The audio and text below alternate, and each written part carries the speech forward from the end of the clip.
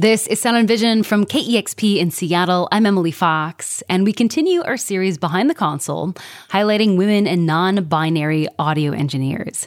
Today we meet two monitor engineers. The first is a veteran in the field who has toured with some major bands and started an organization to mentor women in audio, all while being a single mom with twins. My name is Carrie Keyes. I am a live sound engineer. I only do monitors. Monitor engineers mix the audio that the band is hearing while they're playing live. My first big touring client was the Red Hot Chili Peppers. And I worked for them from 1990-ish through 2000-ish.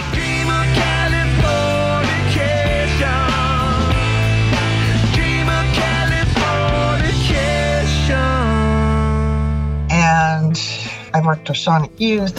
Are you going to liberate us girls from male, white, corporate oppression? Fugazi. Social Distortion.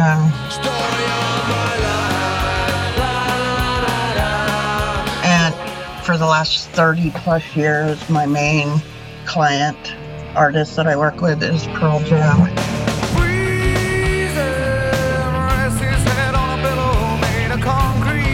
She's been doing this work for more than 30 years.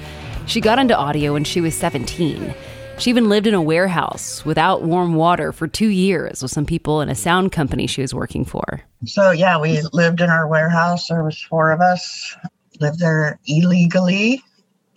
Kept a low profile. Had no hot water. It was a fun time. When I think about a monitor engineer, I just think how much pressure that job is. Like, I feel like for monitor engineers, like, I've gone to so many shows where like halfway through someone's set, they'll like call out the monitor engineer and be like, I need more vocals, or I need more guitar, or sometimes like I've straight up seen bands get mad at their monitor engineers because they're not getting what they're getting. And then, I've also heard so many female artists feel like they've gotten pushback from audio engineers. And then I try to think about the other side of the equation. Like, what if you are a female audio engineer and getting all this pushback of what the needs are on stage? And so I'm just curious, like, do you see your job as having a lot of pressure? And also, do you feel like there's this added element of pressure being a woman in this field, specifically doing monitor engineering? Yes and no.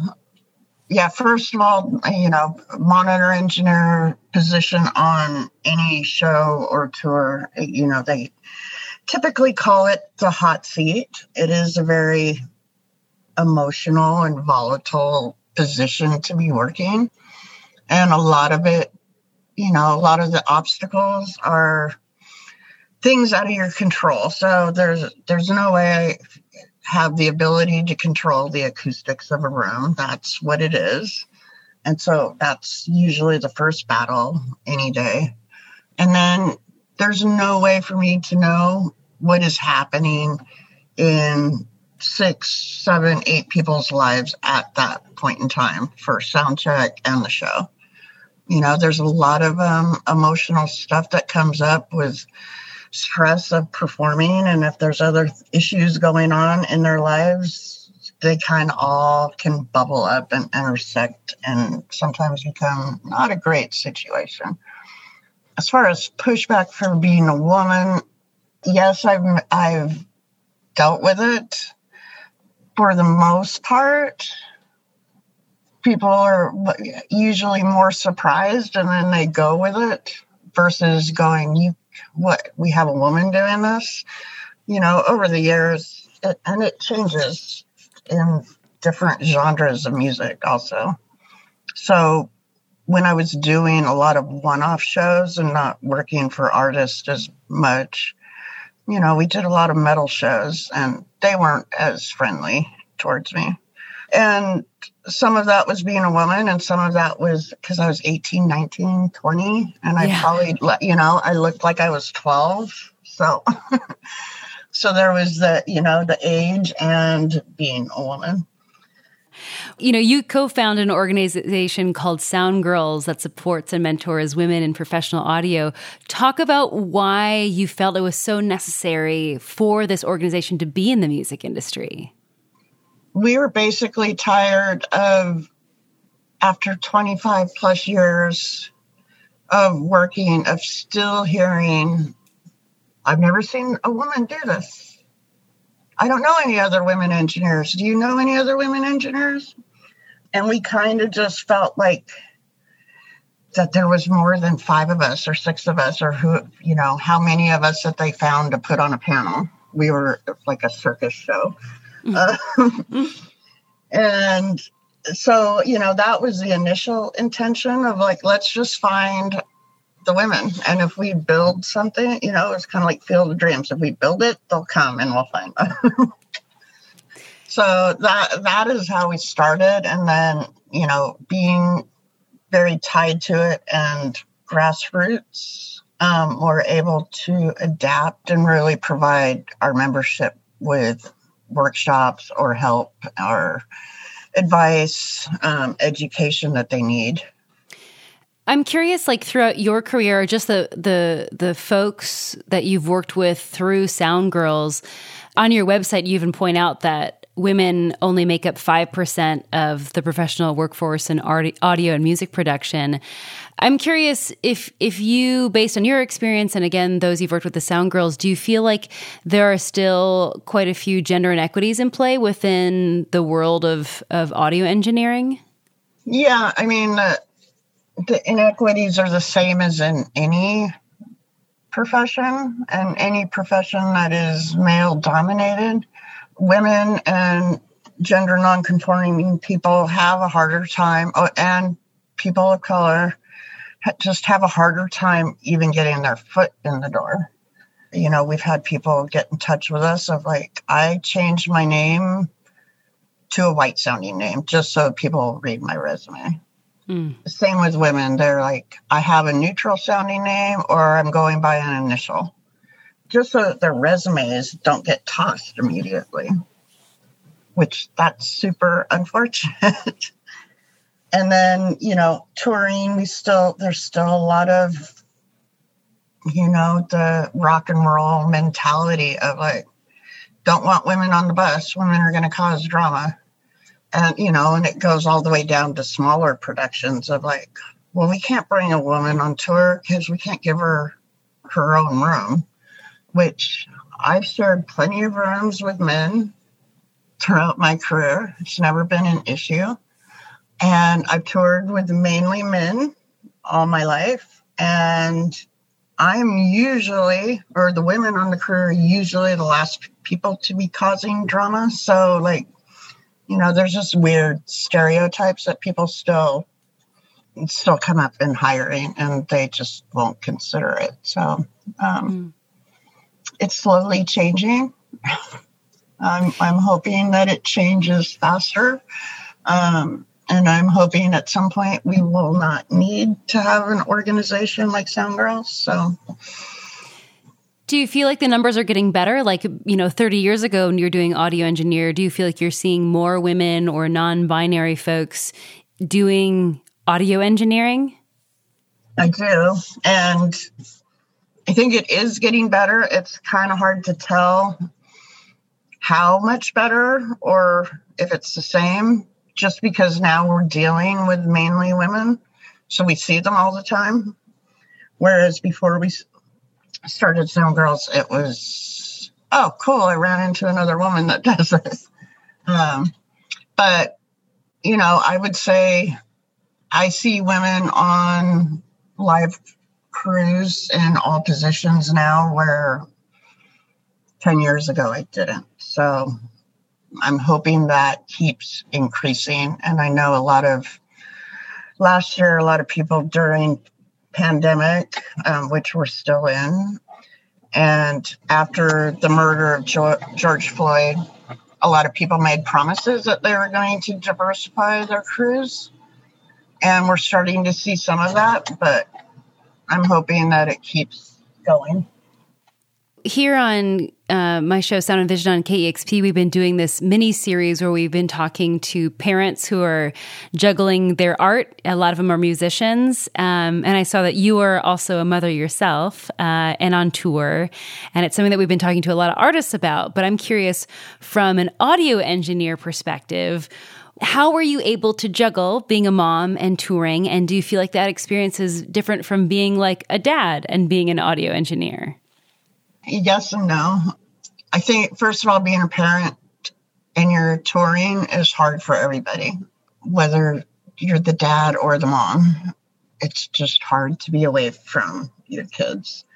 But women do face kind of a double standard in the fact that no one would ever ask the rigger or say to the rigger that happens to be a man, who's watching your kids? But they don't have any issues saying that to any of the women that are on tour. So there's that. And that's super irritating. Because each person should be able to make decisions that work for them. As far as doing it, I don't know. I somehow survived it. It was a lot of work. And you had twins, too. I had twins, and I was a single mom. So their dad is a great dad and is very involved in their lives. So we just made it work the best that we could. And then I valued, I also made career decisions that worked for me.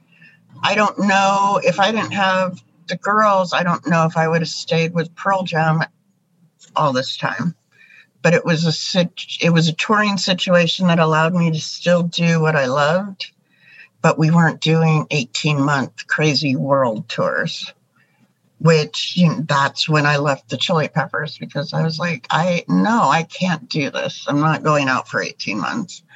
And they were like, well, we'll get you a nanny. And I'm like, no, I don't know. I don't want a nanny and kids and having to do 5 different jobs on tour. I think everybody makes the decisions based on their personal lives and try to find a balance that works. And it's a little bit tougher to speak, touring wise. You're making a commitment that you're going to be gone for 6 weeks or 8 weeks, and you're going to miss some birthdays and you're going to miss some softball games. But the positive thing is when I was home 24/7. And the girls also got to come on tour with us. We did a tour in Australia, and I pulled them out of school and we went for 6 weeks. And most kids don't get to go to Australia for 6 weeks. It has its pros and cons, but I will say it takes a village. That was monitor engineer Carrie Keyes. She spent this fall on tour with Pearl Jam. You can check out her organization Soundgirls at soundgirls.org. There you can check out profiles of other women and non-binary audio engineers. Which brings me to my next guest, who has also done some mentoring with Soundgirls. I am Christina Moon, and I am a touring monitor engineer. Over my career, I have worked with Yeah Yeah Yeahs,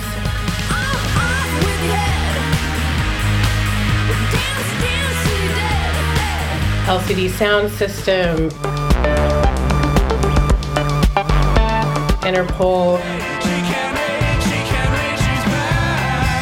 Death Cab for Cutie, then I'll follow you into the dark. Currently Slater Kenny,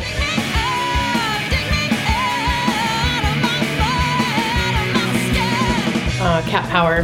Once I wanted to be the greatest. Yeah, I've been really lucky with who I get to work with.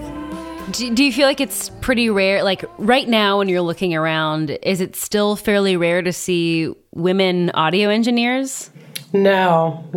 It's actually becoming quite common, which is great. For the longest time, if I, any festival, major festival around the world, I would walk on that stage and I would be the only woman. And now, I was looking up for our line check the other day, getting ready for sound check with the band. And Sleater-Kinney has always really made a point of hiring diversity. And I think in the genre of music I work into, a lot of artists are very pro-diversity. So, but now I look up and I am working with a trans man, another female guitar tech, and another non-binary tech on my side of the stage. And I was just, wow, there's not one man up here doing this right now. We've got a lot of lovely men on the tour, don't get me wrong, and they're amazing. But just to have a stage that is run that way is a first for me. And it was really special to realize that. Do you feel like gender inequities are still at play in this field, or you feel like... Of course. Yeah. And how have you seen that play out in your career, through the time that you've been doing this? Like, how have you seen gender inequities play out in this job? There's, doing a loadout in Pittsburgh, and a couple of the men on that particular, local crew went up to my stage manager and were like, hey, we don't work well with women, so don't put us with her. Mm-hmm. And he just said, okay, you can go work with this person over here. And once I found that out, I was, a little pissed off, actually. And just, hey, no, that is just making it okay, and that you're in agreement with that. Yeah, it can be hard to work with women. And it's like, no, you send them to me, and either, because oftentimes how I dealt with that pushback from men coming up was just to do the best job and just prove them wrong. And by the end of the day, like, hey, you did a good job for a woman, but I'm hoping at this point in my career, I'm not just known as a good female engineer, I'm known as a good engineer. I think, too, about monitor engineers, and I was talking about this with Carrie Kais about, just being what she calls being a monitor engineer. You're in the hot seat, like the band, you are delivering the sound that the band hears during their performance, in their ears, so they can hear, I need to be able to hear my vocals or my guitar, for example, more than, whatever else it may be. And as I've mentioned before, like I've seen bands get frustrated with their monitor engineers, like in the middle of a set. And I'm just curious, like for you, how has being in the quote unquote hot seat played out in your career? Yeah, it can definitely be that way. The stage is a very emotional place, which is what makes live shows so special. But being the monitor engineer means that you're the closest person to that artist in a really vulnerable place. And so that means a lot of emotions are getting directed your way, whether it's something you can do something about or not. Sometimes it's the fact that there is a not so enthusiastic fan in front of them, bumming them out, or the weather, which obviously those are things I cannot change. And, so, for instance, on LCD Sound System, I would have a little cue for James to let him know that he was spiraling a little bit, at times, like, you're fine, you just do the show, which was, I would have a glass of Jameson with me, and that I would have orange tape over the top and write break in case of emergency. And I showed him this, and, at first he was very, what are you talking about? I don't do that. And I'm like, okay, well, I'll just save this. And so it took a couple shows because I probably made him a little more aware of it. But I finally held up the glass to him one day, and he looked at me like, no, that's not what's happening. And I'm like, no, your feelings are real. It's just what I can do about them is none.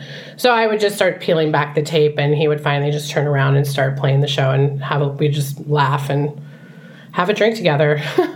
Wait, so you just had like a dedicated glass that like yes. You would need to take a few sips when you were doing monitor engineers for LCD Sound System? It was just when it got to a point in the show where, he would think something was going wrong, but there really wasn't. It was because, who knows what happens before they walk on stage, or, it was just a way of showing him that, hey, you're fine.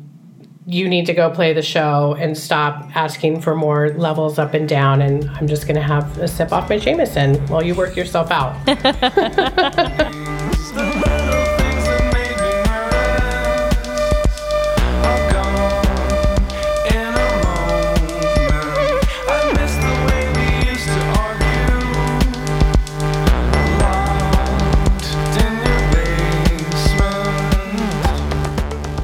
understand that the process working with LCD Sound System is really involved. Like, you are involved before live shows are even happening. Can you talk about that process? Sure. Yeah, it's very different than any other band I've worked with, just because usually a tour gets booked and you go into rehearsals for a few days, if you're lucky, a week, and get ready to go. Whereas with LCD Sound System, I'm called to New York very early on, before the record's even done. Usually vocals or lyrics haven't even been written sometimes. And also the other band members to be, because what will be in his studio is not necessarily what can come out on tour. So we all need to figure out how we're going to make these songs live, because everything needs to be analog, and they're making their own, synths and whatnot. So oftentimes I will be in New York, I'll get an apartment, and I'll be there for 3 months before we're ready to have, a set ready to hit the road with. I'm curious, what do you like most, or what do you love most about the work that you do? I do love, for better or for worse, that closeness with the artist, and being part of making them have a better show is really special. Like, I think that's what kept me doing monitors and not moving to front of house, was the first time I saw someone play differently, because I finally figured out what makes them tick. Because monitors isn't really about necessarily what sounds good or bad. It's whatever gets the best out of that person.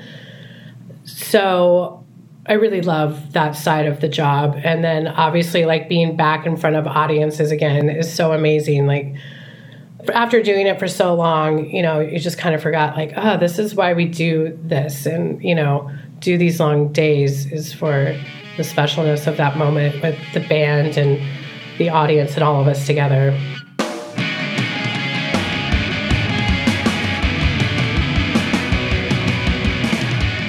That was monitor engineer Christina Moon, who just wrapped up a tour with Sleater-Kinney.